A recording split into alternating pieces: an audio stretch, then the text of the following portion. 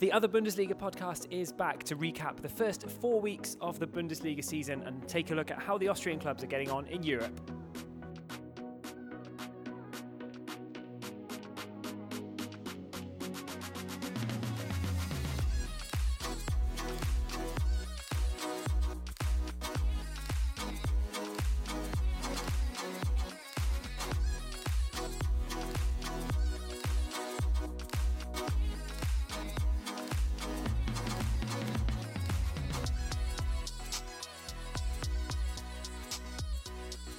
Welcome back to the Other Bundesliga podcast. The team are finally back at our home in Vienna, Austria, namely the Long Hall Pub and Kitchen in Vienna's 8th district. It is a delight to be back here at a place with such good food and drink. I had the fish and chips last night to die for.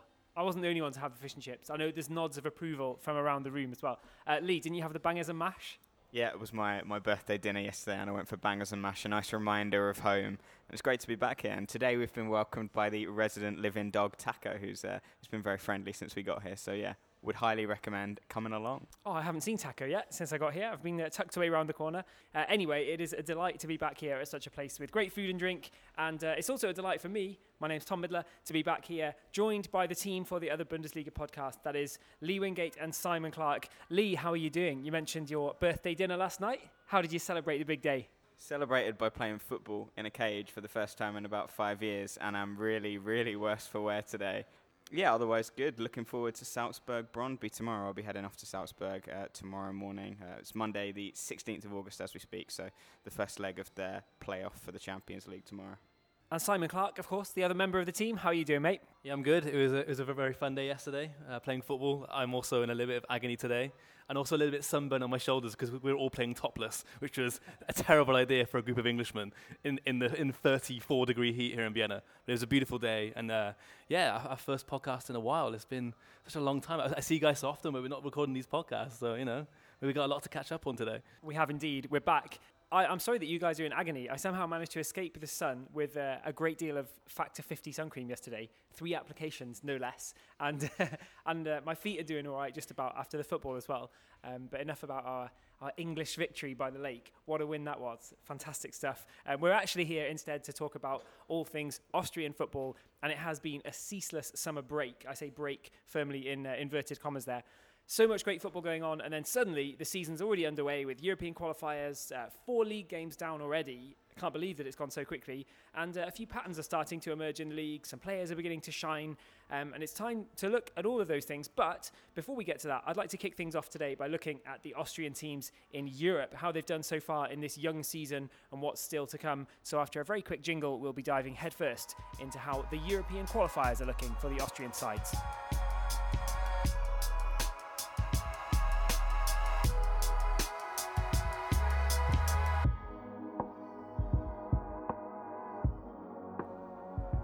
So to kick off this episode of the Other Bundesliga podcast, we'll have a little European roundup. It's going to be a brief one because we've only had a few qualifiers so far. Some teams haven't even started yet. But which team would you like to get started with? Lee, would you want to kick us off with Salzburg? Or Simon, have you got somebody else to kick us off with?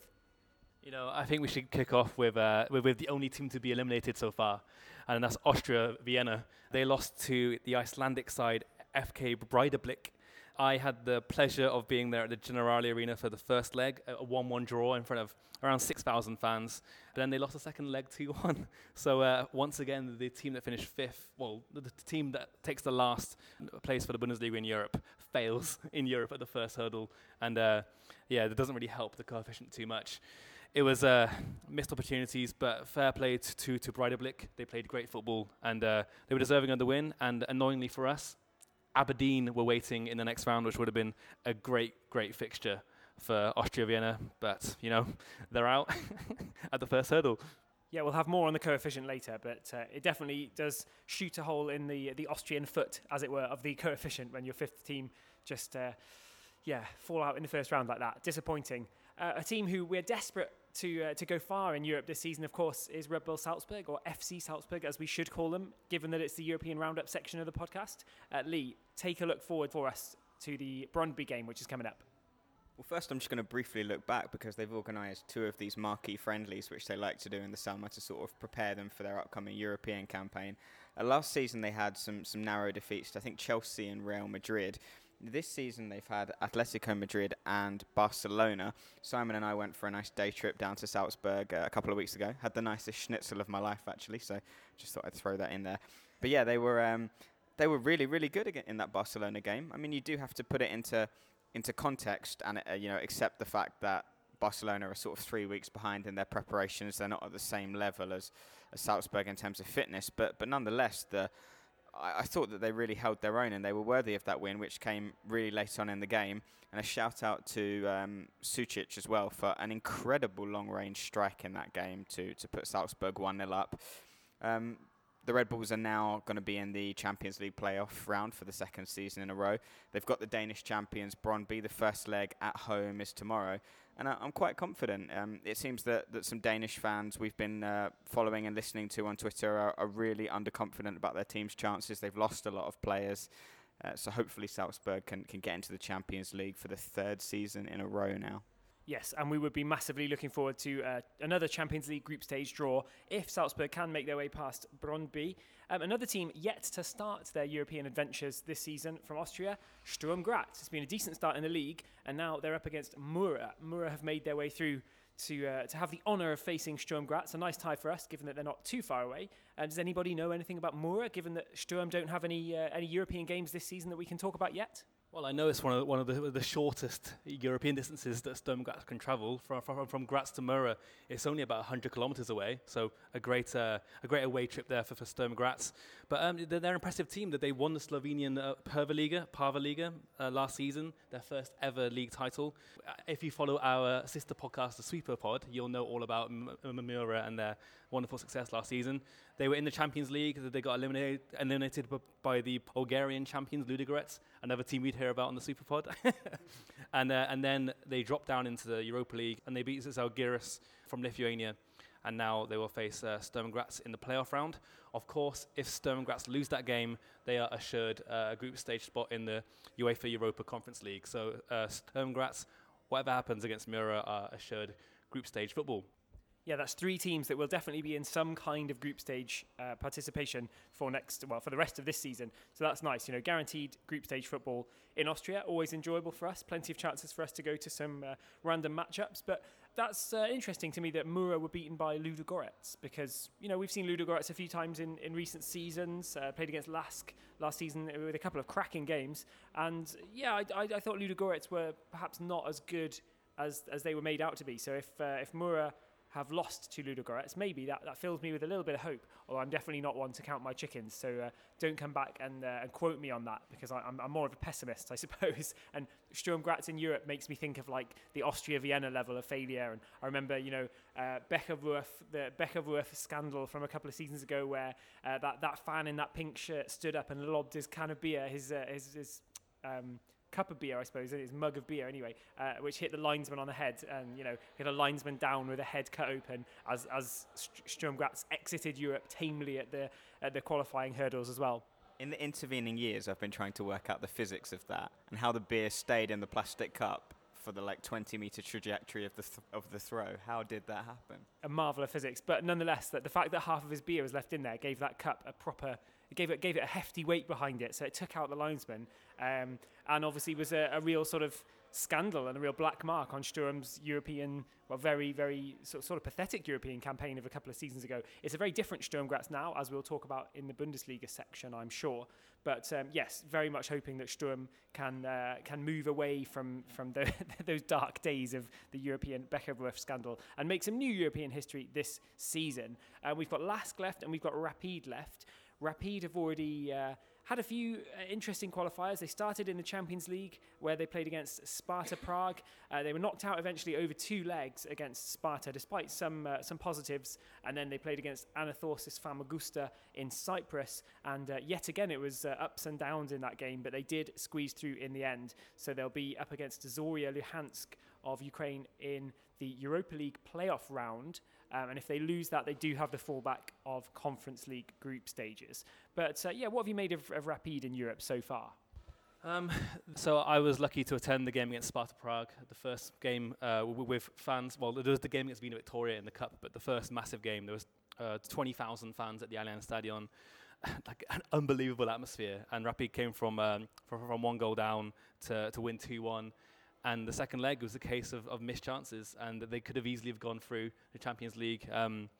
But it was just, missed chances, and I feel like the club would have looked back at that game and thought, well, what a missed opportunity that was, because it really felt like one to me. And the Famagusta, the first leg, a solid 3-0 win, could have been more. But then a defeat in Cyprus, which is not great for the coefficient. Tom's shaking his head. But the game against Zorya Luhansk, this is a team who have plenty of European experience. So, tough game, but hopefully Rapid can get through. And even if they lose, again, that they are assured of Conference League group stage football. Having tracked Rapid in the Europa League group stages last season, they're in that group with Molde, Dundalk and Arsenal. And I really felt that they struggled in that, and I feel like we'll talk about it a bit, of course, later, but they're not doing as well domestically either. So I feel like they would be better suited to a place in the Conference League if they could get there. Maybe they would have a better chance of going through, and that would obviously be better for them. I think they'd prefer to stay in the competition over the winter rather than another group stage exit. So potentially a benefit of Conference League there. I would expect Zorya Luhansk would be the favourites in the tie, to be fair, in the Europa League playoff. So it might be that Rapids don't have the choice and that they'll have to make do with Conference League anyway. But we'll talk about this later on in the season, I've no doubt, during the group stages. But in the financial sense, the Europa League and the Conference League group stages, they're very, very similar in terms of prize money and also in terms of sort of coefficient points and things. So it wouldn't be the worst thing in the world if Rapid did drop into that and then, like you say, maybe win their group, pick up more victories in the group stage, go on a longer run. I can definitely see the positives of that. But you don't know what you're going to get. So it's anybody's game against Zorya Luhansk, but I have a feeling that'll be a tough one for Rapid. And the last team is Lask. They've only played one tie so far, and that was against Vojvodina of Serbia from Novi Sad, and they went away to Serbia and scored an impressive 1-0 win. Michal with a goal that gave them a little edge. And then in the return leg, which was played in Klagenfurt, something which is slightly annoying for us because Klagenfurt is bloody miles away and much further away from Vienna than Lask or even Pasching is. So it makes it a much longer trip for us to get there.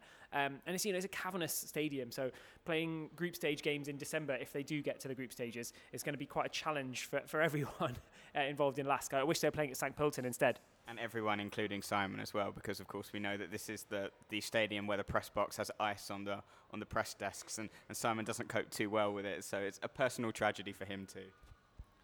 Yeah, I don't have any comment about that. No comment from Simon. It is Baltic down there in Klagenfurt. Nevertheless, Lask did a great job in the return leg. They blew their early leads. A bit of a defensive mistake from Yanis Letar, the new defender. Just let a bouncing ball go past him, and then Vojvodina had equalised, drew the tie up at 1-1, and I thought, it might be a long and difficult night for Lask, but boy, it was not one of those, because Lask ended up winning 6-1 on the night and 7-1 on aggregate, and they looked absolutely fantastic, a kind of goal-scoring form that they've not shown in the league yet so far at all, and Karamoko looked great, injured pretty much all of last season, came back in and banged in a few goals. It was just really nice to see this sort of free-flowing Lask football, and honestly, they won 6-1. And I think almost all of the goals were very impressive in their own way. It was either individual skill from the strikers or just a really nice passing combination. I think Goiginger got the third one on the night, and it was a beautiful passing move and just tucked away at the end. And quite a few times there were players where you think, we've watched them and thought, if only their sort of end product and their finishing was a bit better, then Lask would be able to get results like this a bit more often. And hey, they managed it. It's funny you mention that because I have a few things later about them in the league, which completely are against that. So yeah, exactly. It was an Ausnahmefall, I suppose, or an exceptional game for Lask. But in the end, it's put them through into the playoff. And after we were denied a tie against Aberdeen with Austria Vienna, we did get the Scottish tie, which is actually quite funny because I spoke to somebody from Scotland who was very disappointed about not getting to see Aberdeen. And I said, just you wait, Lask will get somebody like St Johnstone or something like that. I bet that'll happen. Lo and behold, Lask ended up getting St Johnstone. Who'd have thought it? So we do have our Scottish tie. St Johnstone, 2 times cup winner last season in Scotland. What a run for them. They went toe-to-toe with Galatasaray as well, which would have been an incredible result for St Johnstone if they'd have beaten them. But, they went about as close as you can go. So they're going to be no pushovers, are they? No, for sure not. This is a team that I think all of us can say that, St. Johnstone last season, it was just fantastic. This team without much of a trophy-winning history at all, then has go and win 2 cups in the same season. And now Lask are playing them. It'll be a tough tie. Don't get me wrong, like St. Johnstone pushed Galatasaray all the way. They got a 1-1 draw away in Istanbul, which is it's just a fantastic result. So this is not going to be an easy tie on paper for Lask, but I think they might edge it just due to the more European experience over the last few years. But it'll be a tough tie, and St. Johnstone will be well up for it because a chance of getting into a European group stage for St. Johnstone would be an incredible achievement. So yeah, going to be a tough game. Well, if Lask beat Sporting away in Portugal last year at a similar stage, you'd hope that they can beat St. Johnstone this time around for a place in the Conference League instead. Without going too much into detail with players or anything, we'll save that for the Bundesliga review. What are your thoughts in general then about the Austrian teams, the start to life in Europe this season? We've talked about 3 teams guaranteed getting into group stage contention, but if now if everybody failed and ended up, Rapid lost, ended up in the Conference League, maybe Sturm lose and end up in the Conference League or whatever, would that be seen as a disappointment? Or could these teams use that as a springboard to do really well? And would that then sort of turn the season around? Or are we saying, if Lask get knocked out as well and then suddenly it's 3 teams, what would make a success already at this early point of the season? Are you looking for 4 teams in group stage contention or fewer teams but maybe up at a higher level? Obviously, we want to see as many as possible, but if it's 3, if it's 4, it's 4. What I'm more interested to see is if some of these teams, perhaps, by dint of having the Conference League there, can put together a longer run. The likes of Sturm Graz, you could see them going quite far in the Conference League, perhaps with the, slightly weaker opposition in that competition. So for me, it's more about seeing that they can put runs together and, more than, last season I was a bit disappointed that Lask and Rapid didn't make it through the group stages, and this season it would be nice to see them put together a run in the Conference League. But of course, both Rapid and Lask last season finished 3rd in their groups. If that happened this time in the Europa League, you get dropped down into the Conference League. So, there's also more chances there if Sturm Graz and Rapid get into the Europa League. But I think last season it was the first time Austria had 4 teams in the groups, and it was just a fantastic time. Obviously, there's another competition now. I feel like because the Conference League is there for countries like Austria, for countries of our level. So why not 4? If it's not, I'll be disappointed because I feel like if Lask lose, it'll be disappointment. So yeah, I'm going for 4. We need 4. Okay then, so this season will be the first chance for us to test out what the Conference League does for Austrian football. We had a lot of people asking us, is this going to be great for Austria?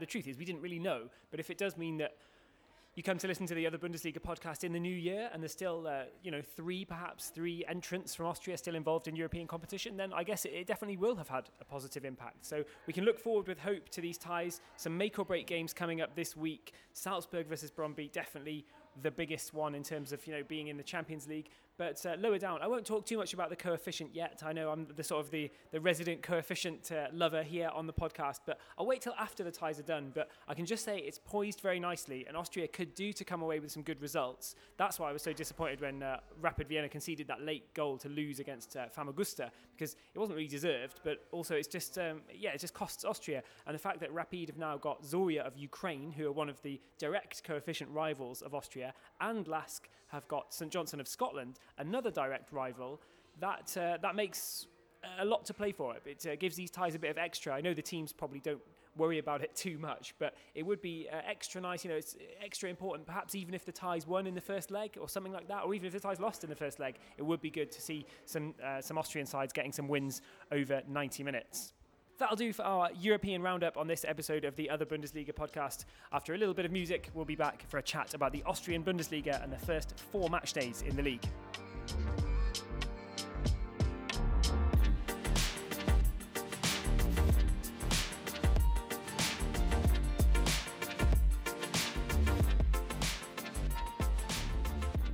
Well then, the season is 4 games old already.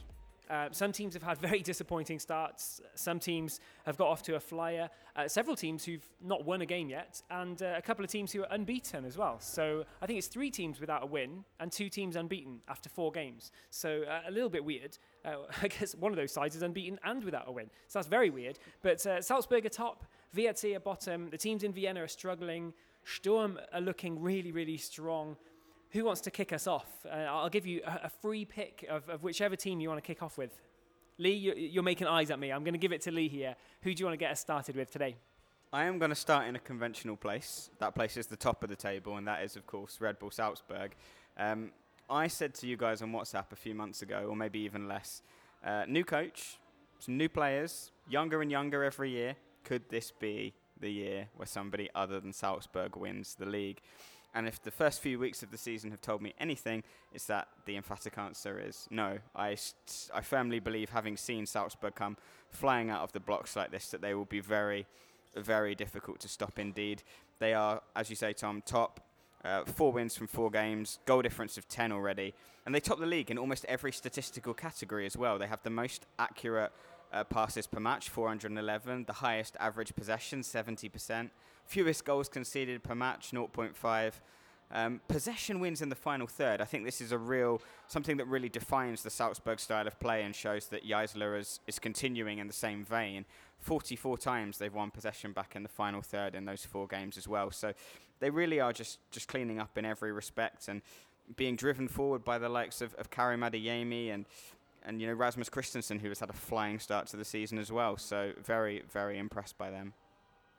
Yeah, I'm going to throw in a question from Twitter here at this early stage because Petros Harizaklis, the Greek analyst of the Austrian Bundesliga, he was asking us about Sturm Graz and their ability to perhaps live with Salzburg, perhaps challenge them a bit this season. And hearing you talk about Salzburg, of course, they've come absolutely flying out of the blocks. You're totally right to mention that. It's been quite an ominous start to the season for all the other teams in the Bundesliga. But what about Sturm Graz? Clearly the second best team in the league at the moment. I mean, after 4 games, I think Salzburg have 12 points, Sturm Graz have 9 points and have lost only 1 game on match day 1 to Salzburg, nonetheless. And, they didn't do too badly in that game either. So what about Sturm Graz? I mean, we'll come back to Salzburg. I'm sure there's going to be plenty more things to mention. But as Lee says, they're pretty much stats leaders in everything. So what about Sturm? And what's the potential for Sturm to go long this season and put some pressure on Salzburg?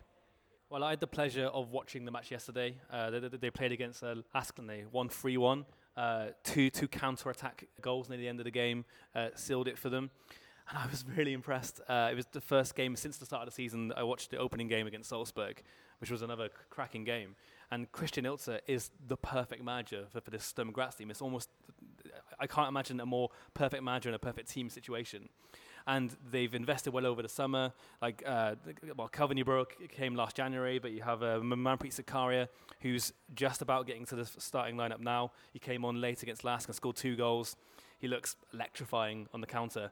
And this is a team that I think they're only going to get better. They have a solid defence, a very good midfield. They have Jakub Janscher with 4 assists in 1 game, which was just an insane thing to happen. And yeah, they look really good. They push Salzburg all the way on the opening match day. And you have to imagine later on in the season, they might push them even further. Last season, they beat them twice. I don't see why they can't here. I would have said Rapid Vienna would have been Salzburg's main title contender, but as it stands, Sturm Graz are by far the second most impressive team in the league. Just to touch back on Sturm Graz there before we move on to Rapid, I find it really interesting that their defensive strength was like their main thing last season. They went on that long run without conceding a goal. And this season, they haven't kept a clean sheet in their 4 games, and it just seems to be chance creation that is winning them games. They've had the most shots on target per match of any team, 6.8. And they just look in really dangerous form every time they go forward. So, I think if they could shore things up at the back a little bit, I don't see why they couldn't rival Salzburg. The key, as we know, to rivaling Salzburg and challenging them properly is consistency. There's a lot of good teams in the Austrian Bundesliga, but they don't have the same consistency. So that is going to be, I think, the thing that you'll need to properly get involved in the title race this term. Yeah, statement win though, getting the victory against Lask on match day 4. Sturm, they've quietly gone about putting together a decent squad. You mentioned some of those players who are looking good, and they're going to be exciting to watch this season, as you say, off the basis of a pretty solid goalkeeper and a very good defence. So I'm excited to see what they can do. But I like Lee's point there about, it's going to be whether they trip up against the smaller teams, really. Elsewhere around the league, Vienna. I suppose we've got to come to Vienna because both of the teams, Rapid and Austria, are struggling massively at the start of the season. Austria Vienna yet to win in 4 games with just 2 draws to their name and 2 defeats. Rapid Vienna, already 2 defeats, 2 shocks as well. Lost to Hartberg on the opening day, lost to Altak on match day 4, despite dominating. So what has gone wrong in Vienna? That's a question from Paul Hogan in general. Let's keep that to both clubs. We can look at the teams in detail. But where are these Viennese troubles coming from, and what can the 2 different teams do to sort of change it around a bit? I'll start with the purple side of Vienna. Looking at the results, they have not lost any of their games by more than 1 goal. They have all been close games, and for large parts of their game against Salzburg, I was actually very impressed by the way they played. I thought they were really solid. Obviously, it's not easy for them. They had a new coach and a new sporting director coming in this summer, a lot of change. And as Sai alluded to earlier, they signed players, they lost players rather, to other rival clubs like Christoph Monschein to Lask, Manfred Zakaria, a big blow, going to Sturm Graz as well. So they've got a lot to cope with. And let's not forget, it was only a few months ago that we were wondering, would they actually be in the league? They had their licence application refused the first time around. So they've got a lot of challenges, and they will have a struggle on their hands this season. But from the performances so far, I wouldn't write them off just yet. Any chance that they'll be fighting for the top 6, do you think? Or is it going to be another season of bottom 6 struggles for Austria Vienna? Well, I mean, we're only 4 games in and the table's so tight. From 4th until 12th, there's only 4 points separating it. So, it's early days. But Austria Vienna do have 2 points. I mean, who knows? I can't judge because it's too early. And generally, in the back half of the regular season, Austria Vienna do start putting together some wins, and they always put a little bit of a challenge up. But yeah, it might be too early at the moment. I can't say, Tom, which is great punditry on my part. Let's not forget that in all 3 of the previous seasons since we've had this split in the league, there has been a Vienna club in the bottom 6. So who will it be this season? Maybe both. And what about Rapid Vienna then? What can Rapid do? 2 defeats already, some very up and down results in Europe. Let's not forget, they beat Sparta Prague over 90 minutes, lost in the tie, and then 1 comfortable win against Famagusta, and then 1 defeat away in Cyprus. And they've shown a similar kind of, you don't know what you're going to get from Rapid in the league. Most of their stats in the positive sense are coming from a heavy defeat of VRC, a big win against VRC. But other than that, they've not really looked great in the start of the season either. No, 2 kind of shock losses in the league. The Altak one on match day 4, they lost 2-1 to Altak. And as well, earlier on the opening day, they lost 2-0 at home to Hartberg. And I was having a look at some of the footage earlier and thinking, these goals they're conceding, where are they coming from? But they're coming from everywhere. They really struggle with offensive high pressing. They're making mistakes at the back. They're giving away penalties as well. The penalty that Knasmuller gave away in that Altak game was just really, really stupid. He's just got his hand right up there. It's the most blatant handball. And in this new era of VAR in the Austrian Bundesliga, those won't be missed. So they're conceding goals from a variety of situations. And up front, they're struggling because they are incredibly over-reliant on Taxi Fountas. They've scored, I think, 5 goals this season. Fountas has 4 of them. Marco Gruhl with the other. So, they've got problems at both ends of the pitch. And they've lost Yusuf Demir as well. Yeah, nice to mention Yusuf Demir there. I actually got lucky enough to see him when he played and scored his first goal for Barcelona against Stuttgart. I was commentating over in Stuttgart, and wow, he has settled in so well at Barcelona. He was on the bench for their La Liga start as well. So suggestions that he was only going to play for Barcelona B this season appear to be rubbished already. He's been entrusted with some, importance by Ronald Koeman, and what a massive loss. He's away on loan from Rapid at Barcelona, which it just seems stranger the more you say it, but he is a big loss. Marco Gruhl's come in. I've been very impressed with Marco Gruhl, I have to say. So I think you're probably right there, Lee, to identify that it's sort of lapses of concentration in the defence that are costing Rapid. And I think my answer to the question from Paul Hogan, in terms of what can Rapid do to improve, would be corner kicks. They seem to be at 6s and 7s every time a corner kick is taken. They they've conceded a few times from corners already this season. That's something that plagued them a lot last season. And then even when they haven't conceded this year, every time a corner's come in, there was I think Altak could have scored twice more from corners, maybe 3 times more from corners. Altak got a little bit lucky in the end to win the game. I think Rapid probably would have deserved the win on match day 4. But Altak could have scored twice from corners as well. And Rapid just don't seem to be able to fix these defensive problems when it comes to set pieces. And, we saw it last season that it was going to cost them at some point, and it's costing them now at the start of this season. And, just mentally, that opener, fans back in the stadium, kicking off at home, runners up in the league, looking to have a great season, and then getting beaten 2-0, a tame home opener against Hartberg. It sort of just got them set off on the wrong foot, and they've never really recovered. In terms of positives, like I said, Gruhl started very well. I think he runs forward on the ball brilliantly. You can see why he was so good at Reed in recent years, and I think he's converted that form very, very well to Rapid, whether that's in the Bundesliga or in Europe. So that's a bright spot for them. But Ercan Kara, Kara's been very quiet this season, and Kara and Funtas, Funtas didn't turn up so much at the start of last season, and Kara carried, literally actually, and then Kara carried that side for a long time, but Kara's not really been able to pull his weight so far, and Kitagawa, just nothing will go for Koya Kitagawa in the Austrian Bundesliga. Even against Altak, he had 2 great chances, a double chance in injury time to level the game up and rescue something, and he didn't even do that much wrong. It just will not fall for him. It's like something does not want him to succeed at Rapid Vienna. So those are just a number of the things that are costing Rapid this season. VAR's cost them on several occasions as well, which, knowing the anger of coach Didi Kubau, that's probably not making the dressing room atmosphere any better. But if Knas Milner, who's played well, Araze, who's played well, Schick has played well, Gruhl has played well, the offensive midfield is looking great, but they've got to get the other things in place to push up the table. You mentioned him at the end there, but I think Didi Kubau, he's now in his 4th season. Am I correct? He's been there since 2018.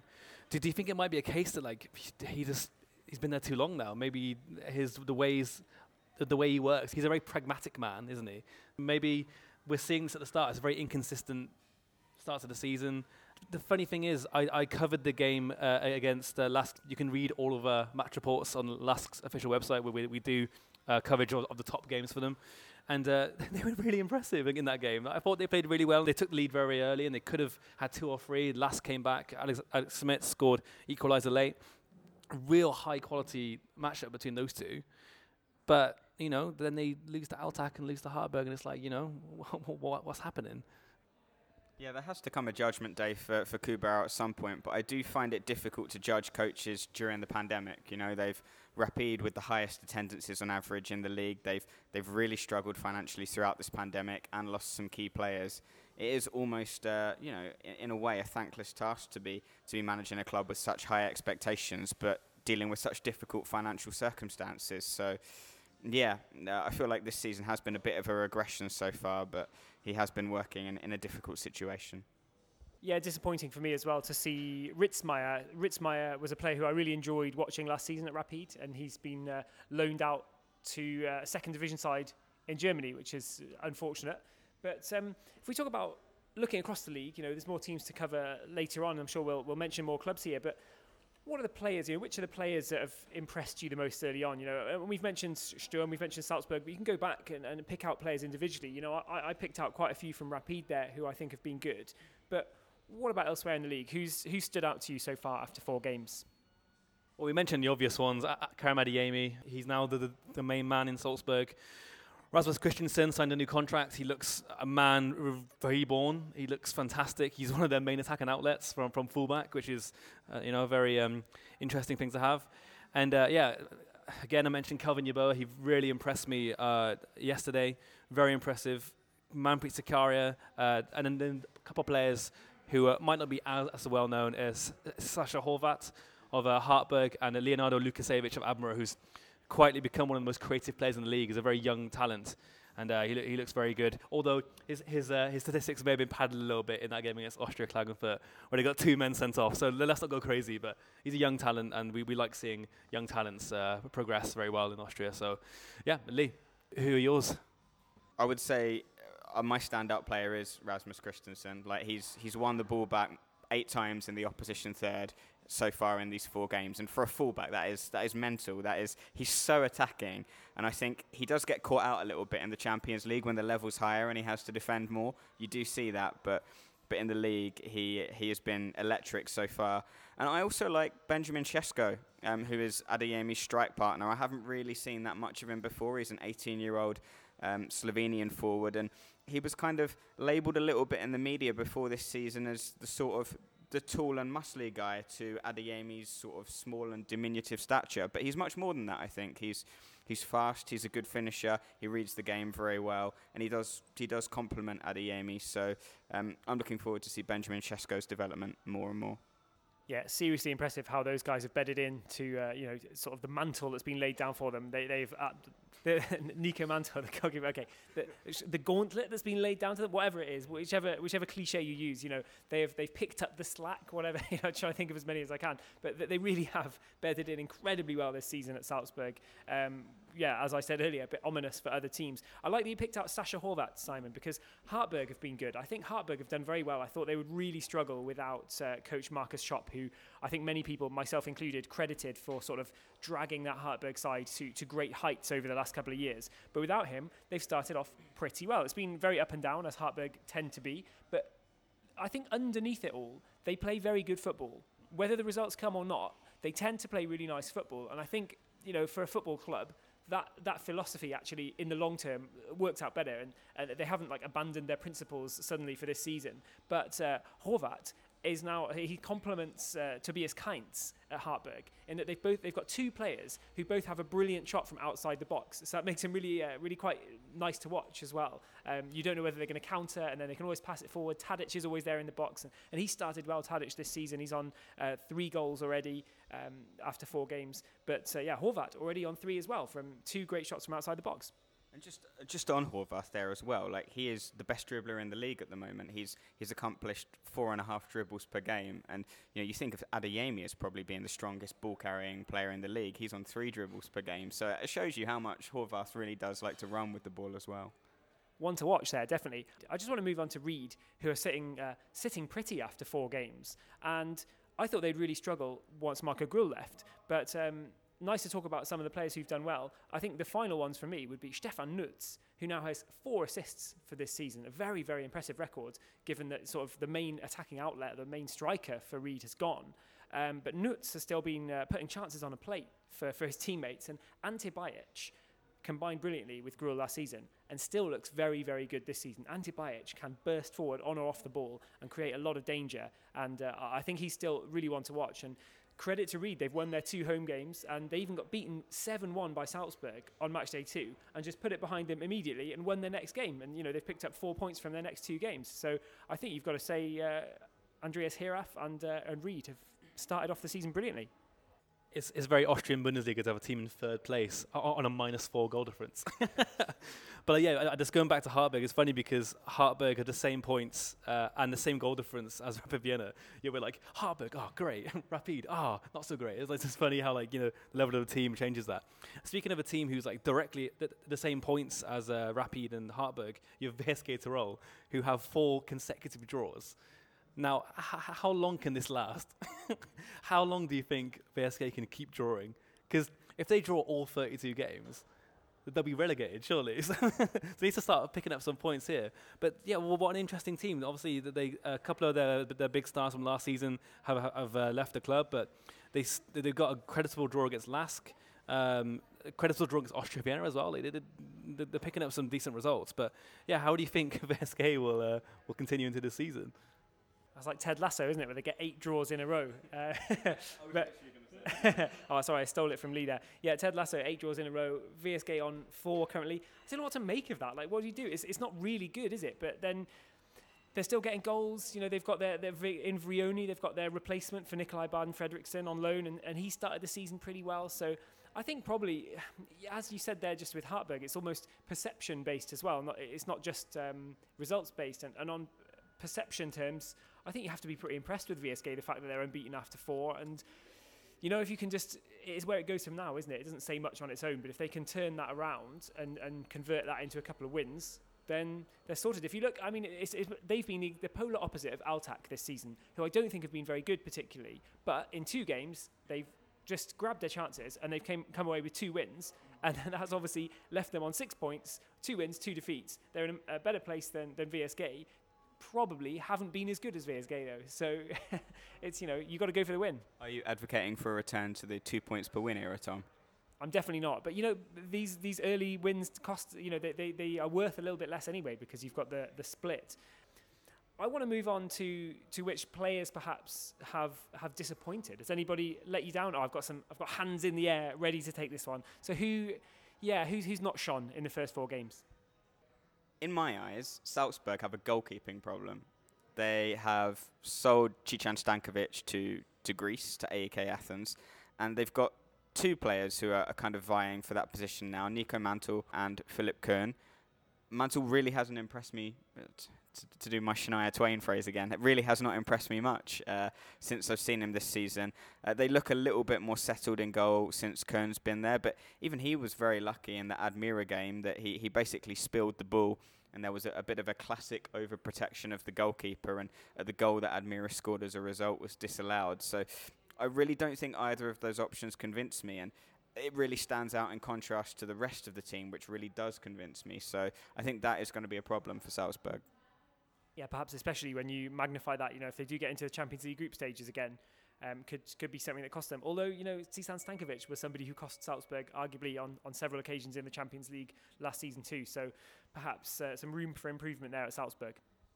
And for me, a team we haven't discussed yet is obviously I mentioned them for the 3rd time now in terms of games I've seen. But yeah, their attack is incredibly underperforming. So I'd classify the whole of Lask attack as definitely an underperforming a player, if I can do that. They have the 3rd highest XG in the league and the 2nd lowest goals scored, which kind of, it's early doors, of course, and in Europe they're scoring quite freely. But they've missed 12 big chances, which is actually way more than anyone else. So you have to feel like, they need a man up top who's scoring the goals, and Karamoko, he's got 1 this season so far, and Schmidt also has 1. But they need a true out-and-out goal scorer. Otherwise, this might be their story of the season of making chances and not finishing them. The 2 players I'm going to mention now haven't necessarily consistently disappointed so far, but they have been responsible for 2 of the biggest gaffes, I would say, in this Bundesliga season. The first one is Philipp Sturm, who had genuinely an open goal on the opening day against Rapid and managed to put it wide somehow. That was a truly dreadful miss. But perhaps even worse than that was Wolfsburg's Manuel Cuttin in goal, who came out to try and kick the ball, calamitously misjudged the bounce and let Jakub Jančić in to score a goal in a quite heavy defeat in that game. So both of those players have produced some truly awful moments of football so far. And then, let's mention it now because I want to talk about Austria Klagenfurt. I think in terms of worst performing, I would say their disciplinary record. So this is really remarkable. They're 6th in the league. They are the most chaotic team in the entire Austrian Bundesliga. They're the only team to have got a red card, and they've got 4 of them in the opening 4 games. They're just fantastic. It's like you never know what's going to happen with Austria Klagenfurt. Two of those came in the same game in the first half against Admira, and it's got obliterated. Admira had 25 chances, and Klagenfurt had 1, which heavily skewers all of Admira's stats for the season. But they're just fascinating. Peter Packold seems to be almost like a Jose Mourinho level of gearing up his players. It's hilarious. I almost taught him English once because I was teaching English in Vienna, and they told me that there was going to be a football coach coming to take lessons, but I was never given Peter Packold as my student, unfortunately. Well, I mean, looking at Austria Klagenfurt, it's probably for the best, isn't it, Lee? Yeah, but Austria Klagenfurt, fascinating. Their only win of the season was a cracking game against Hartberg, 4-3.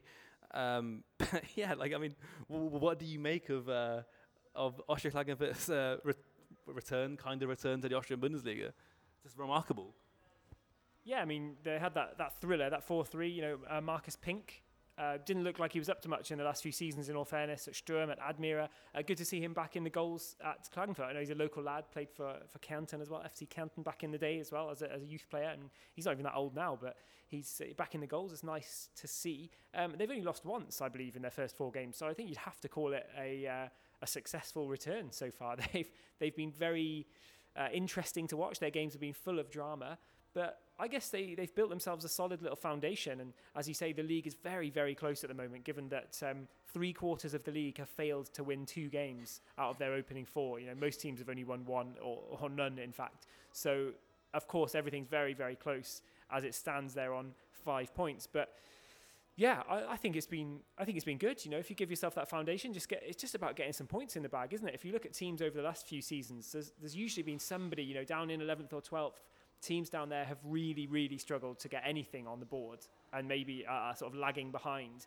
And it doesn't look like either of them are doing that at the moment. It's VAC and Austria who are only on 2 points and really struggling. So I guess Klagenfurt can be pretty satisfied. They've got things to work on, but not bad at all, I reckon. Should we mention VAC quickly? Because what's going on there? No wins. This is a team who are third twice in the last 3 seasons. Fell off a little bit last season, looked to be waning a little bit, and now this season, is it crisis time already? They're not in Europe this season. The squad is not really doing the job in the Bundesliga. They've suffered a few heavy defeats, and they sit bottom of the table. I mean, I'd say that the fixture list hasn't helped them. On the first match day was a local derby at Klagenfurt, which was very keenly felt. I think 15,000 fans there, which is the highest in Austria that weekend. So that's fantastic for that. And they got a 1-1 draw there. Then they lost heavily against Sturm Graz and Rapid, 2 teams who were in the top 4 last season, and then a draw against VSG, and VSG finished 6th. I mean, is it just a case of the fixture list being bad, or is it a case of them actually being bad and they're actually in trouble after these 5 seasons of them overperforming really for the level of the club? I think the last part there is the key point. I think there has been a lot of overperforming, and that means that we get these expectations of where they might be, and that's how we work in football, right? We judge teams based on how they've done recently. It's all about expectations. But I'm not entirely convinced by Robin Dutt, the manager.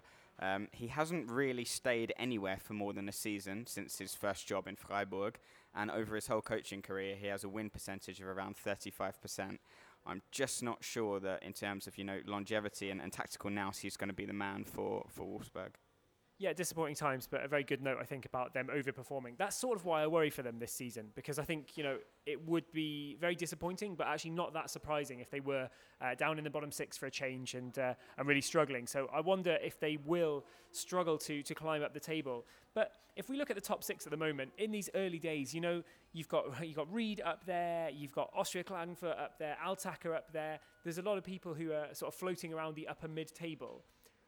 Are any of those teams, do any of those teams stand out to you as somebody who you think, even after 4 games, this team, they might be able to stick around in the top 6? Do you see that happening for any of those teams?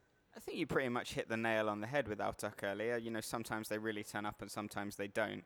But Ried, for me, observing them since Heraf came in just before the relegation round last season, for the large part of that 10 matches, they were unbeaten, and they've started this season fairly well as well. I think they've got a bit of a consistent base there. Obviously, they lost Marco Gruhl, but I think if I had to pick one of those teams, for a bit of longevity in the top 6, I would go for Ried at the moment. Of course, if we get the top 6, they'll be in the great other Bundesliga tradition of the team we predict finishing 12th, getting in the top 6, because last season we said VSG Tirol, 100% relegation candidates, and they finished 6th. Ried will make us look silly again. I think that they look quite good. But early days, Austria Klagenfurt are such a liability. You never know what you're going to get. So who knows? Maybe they could get top 6. That'd be interesting. Or maybe Altac have got the perfect recipe, because this is what you do. I think what's happened in all the past few seasons is that somebody who hasn't looked that good have just managed to pick up wins at important times, grab a few wins instead of draws. There you go. You sneak, when you get to match day 20, 21, 22, a couple of important wins. There you go. You push yourself up from 9th to 6th and you're in. I think that's the way to go. I had a look at the table from last season, and if VSG Tirol do draw all 22 of their matches before the league splits in half, based on last season, they would finish 8th or 9th, which would not be enough for them. So I think, Altac have got a better chance than VSG based on current results. Just before we wrap things up for this episode of the Other Bundesliga podcast, I want to just go through a couple of questions that people on Twitter had for us. At Cadoc, C-A-D-O-C, had a few questions. We've sort of answered some of them already. We talked about Klagenfurt's incredible red card streak, but also VAR in the Austrian Bundesliga. It's brand new. We've had 4 matches of VAR. One thing I can say to link it to that red card streak of Klagenfurt was like the red card this weekend that was given to them from VAR was one of those very curious ones for me, where it was a studs up challenge by the letter of the law, but it was actually a shot. You know, it's Amanda Gloire, I believe. I don't know how you pronounce the name, but he had a shot. Obviously, the follow through of your shot, your studs are up, and then the studs catch the defender who's trying to block the shot, and so it's a red card. I mean, it was a hefty coming together, but what have you made of VAR? I mean, that incident, but other incidents as well. There's been suspicious things. You mentioned the sort of a soft goalkeeping decision that went Salzburg's way when Admira could have grabbed an injury time leveller. That didn't happen. And then VAR seems to be used for some things and not for others. I know there was a goal ruled out in the game between Hartberg and Reed this weekend as well, where, you know, I wasn't 100% sure whether it hit hand or not. And it seems like sometimes the VAR is not really clearing everything up. But what are your thoughts on it? You know, the already infamous VAR, which has annoyed a lot of people. Yeah, particularly Rapid Vienna fans. But no, I think it's just, it's the first 4 games. It's pretty inconsistent, but I think we've had it in England, extensively, a lot of conversation about VAR. And, on the opening match day of this Premier League season, it seems to be it seems to be a little bit more relaxed. So maybe Austria just needs a few more game weeks until there's some sort of like actual consistency. But the funniest thing for me about VAR in Austria is it has a Twitter page, which is just absolutely hilarious. Like a Twitter page and a Twitter page that said it was a Facebook site, which is not the greatest thing for a VAR thing to have. And they said they will block you if you challenge their decisions. I mean, it's fair enough, but yeah, I mean, VAR having a Twitter page just doesn't sound like the best idea to me. But yeah, I mean, who am I? Who am I to say? I'd just point towards the opening day when Sturm lost 3-1 to Salzburg, but Sturm's opening goal, that was the first ever decisive VAR intervention in Austrian Bundesliga history, and it took over 4 minutes to make that call. So obviously this is something that we've talked about for other leagues, us 3 with the Premier League as well. You need to be making decisions quicker than that, and you'd hope with time that they'd iron that out, but we can't be waiting 3 or 4 minutes every time there's a game-changing decision. Last one then for the Austrian Bundesliga. Lask and Rapid. We've enjoyed watching them in Europe. We've enjoyed watching them in the Bundesliga. Not particularly shining at the beginning of this season. So my big question would be, Lask and Rapid, are they weaker than last season? And if so, why? I think Lask, yes, because of Gernot Trauner leaving. Gernot Trauner going to Feyenoord is a big blow. He's probably the best player in that team in terms of his position. So yeah, I think they are weaker, but they've brought in a lot of young players. Who knows whether those young players throughout the season will become, will become a good replacement. And even in the strikers, they brought in two Asian players, one from South Korea, one from Japan. I mean, who knows with Lask? Rapid, I think they're pretty much the same level. It's just an inconsistent start, and if they get that sorted, then yeah. But I think Lask are definitely weaker than last season. Yeah, you mentioned some of the players that Lask brought in. I liked Hong. I didn't include him in my players who've impressed me so far category, but Hong I think is looking good for Lask. But we haven't even mentioned that they lost Johannes Eggestein. He was their goal-scoring leader for the first half of last season, faded a bit at the end.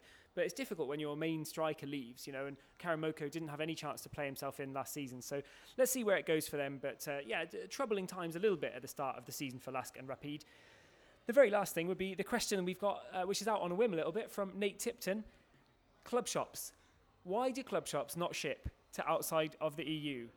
I guess we can say we'll work on it. And to bring in my second Ted Lasso reference of this podcast, I was trying to buy a Ted Lasso t-shirt the other day. You can buy Ted Lasso shirts now online. And for some reason, for a TV show which is set in the UK, set in London, you can't get delivery of Ted Lasso t-shirts from the official store to EU or the UK or Austria or wherever. So I was like, what's that about? So I know how you feel, Nate. I've had it the other way around too. But what can we do? How can we make club shops sell their kits? I mean, how many people in the US would buy a Salzburg jersey with Aronson on it?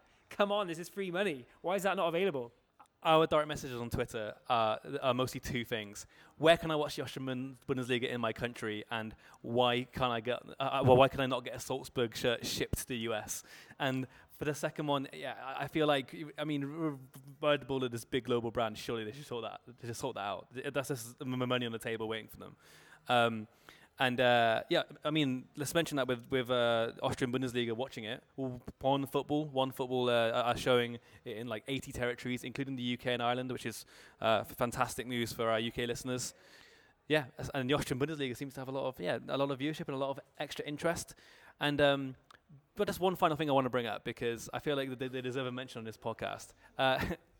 FC Copacabana Kausdorf were the only lower league team to knock out a Bundesliga team in the cup. They knocked out Altach, which I thought Altach would have been the relegation candidates.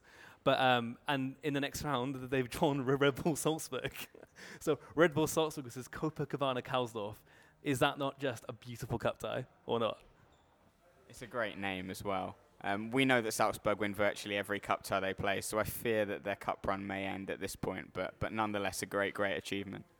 Yeah, nice to have a little bit of Austrian Cup in there. Just going back to Nate's question one last time, I think, actually, did you see today, there's rumours now that Zlatko Junuzovic is going to make his way to Red Bull New York. So perhaps what we should do for Nate is put a word in with Zlatko Junuzovic and say, look, can you take an extra suitcase, just take a few Salzburg shirts over, get a few of them to the Red Bull shop in New York, and then at least people can buy them from there. Perhaps that's the best way to do it. There we go. I think that will conclude the Other Bundesliga podcast for this time. It's been really nice to catch up again. It's been brilliant to look back over the action from Europe and the first 4 Bundesliga weekends.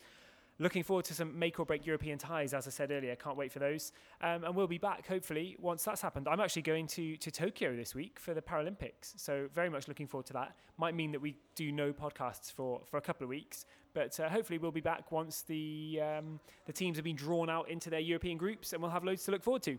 Or perhaps, finally, Simon and I will get our chance to play presenter and, take over temporarily. Maybe we'll do our own pod. And that leaves why you don't get to do presenter. No, sorry, that's very harsh. That's not true at all. I'd be delighted if you stepped in and presented the Other Bundesliga podcast in my absence. Yeah, Tom, it's a great opportunity. Commentating on the Paralympics in Tokyo. It's amazing what we started here at the Other Bundesliga, and has led a little bit, kinda, to you at the Paralympics, which is pretty damn awesome. So congratulations on that. Lee, if you want to do it, I don't mind. I'm going to be on a holiday for 10 days as well. Because this summer's been so weird with the Euros, let's not talk about the Euros. But we can talk about Austria, but the final, let's not talk about that. It's been a crazy summer, and there was only the final was on Sunday. The Austrian Cup started on the following Friday, so our summer break was 5 full days. So it's been a pretty crazy time. So we've been a bit slow on the podcast, but that's because we're just exhausted from the pandemic and the constant football for the last year and a half. So yeah.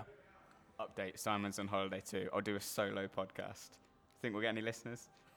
Just me talking about my favourite Salzburg players for an hour? Definitely. No, we'll do it. As long as you mention Austria Klagenfurt getting another red card, then that'll be good. Yeah, we just hope there's plenty of good action coming up in the next few weeks in the Austrian Bundesliga for Lee to report on solo. Thanks for sticking with us whilst we've had a bit of a break from podcasts. As I said earlier, once the group stages get underway, we'll try and get back with more regular updates, league updates, European updates as well, when things are going to start to get really exciting. But thanks very much for your time. Thanks for joining us again today on the Other Bundesliga. It has been a pleasure to be here at the Long Haul recording once more. And we'll look forward to doing it again as soon as we can. Thanks for listening.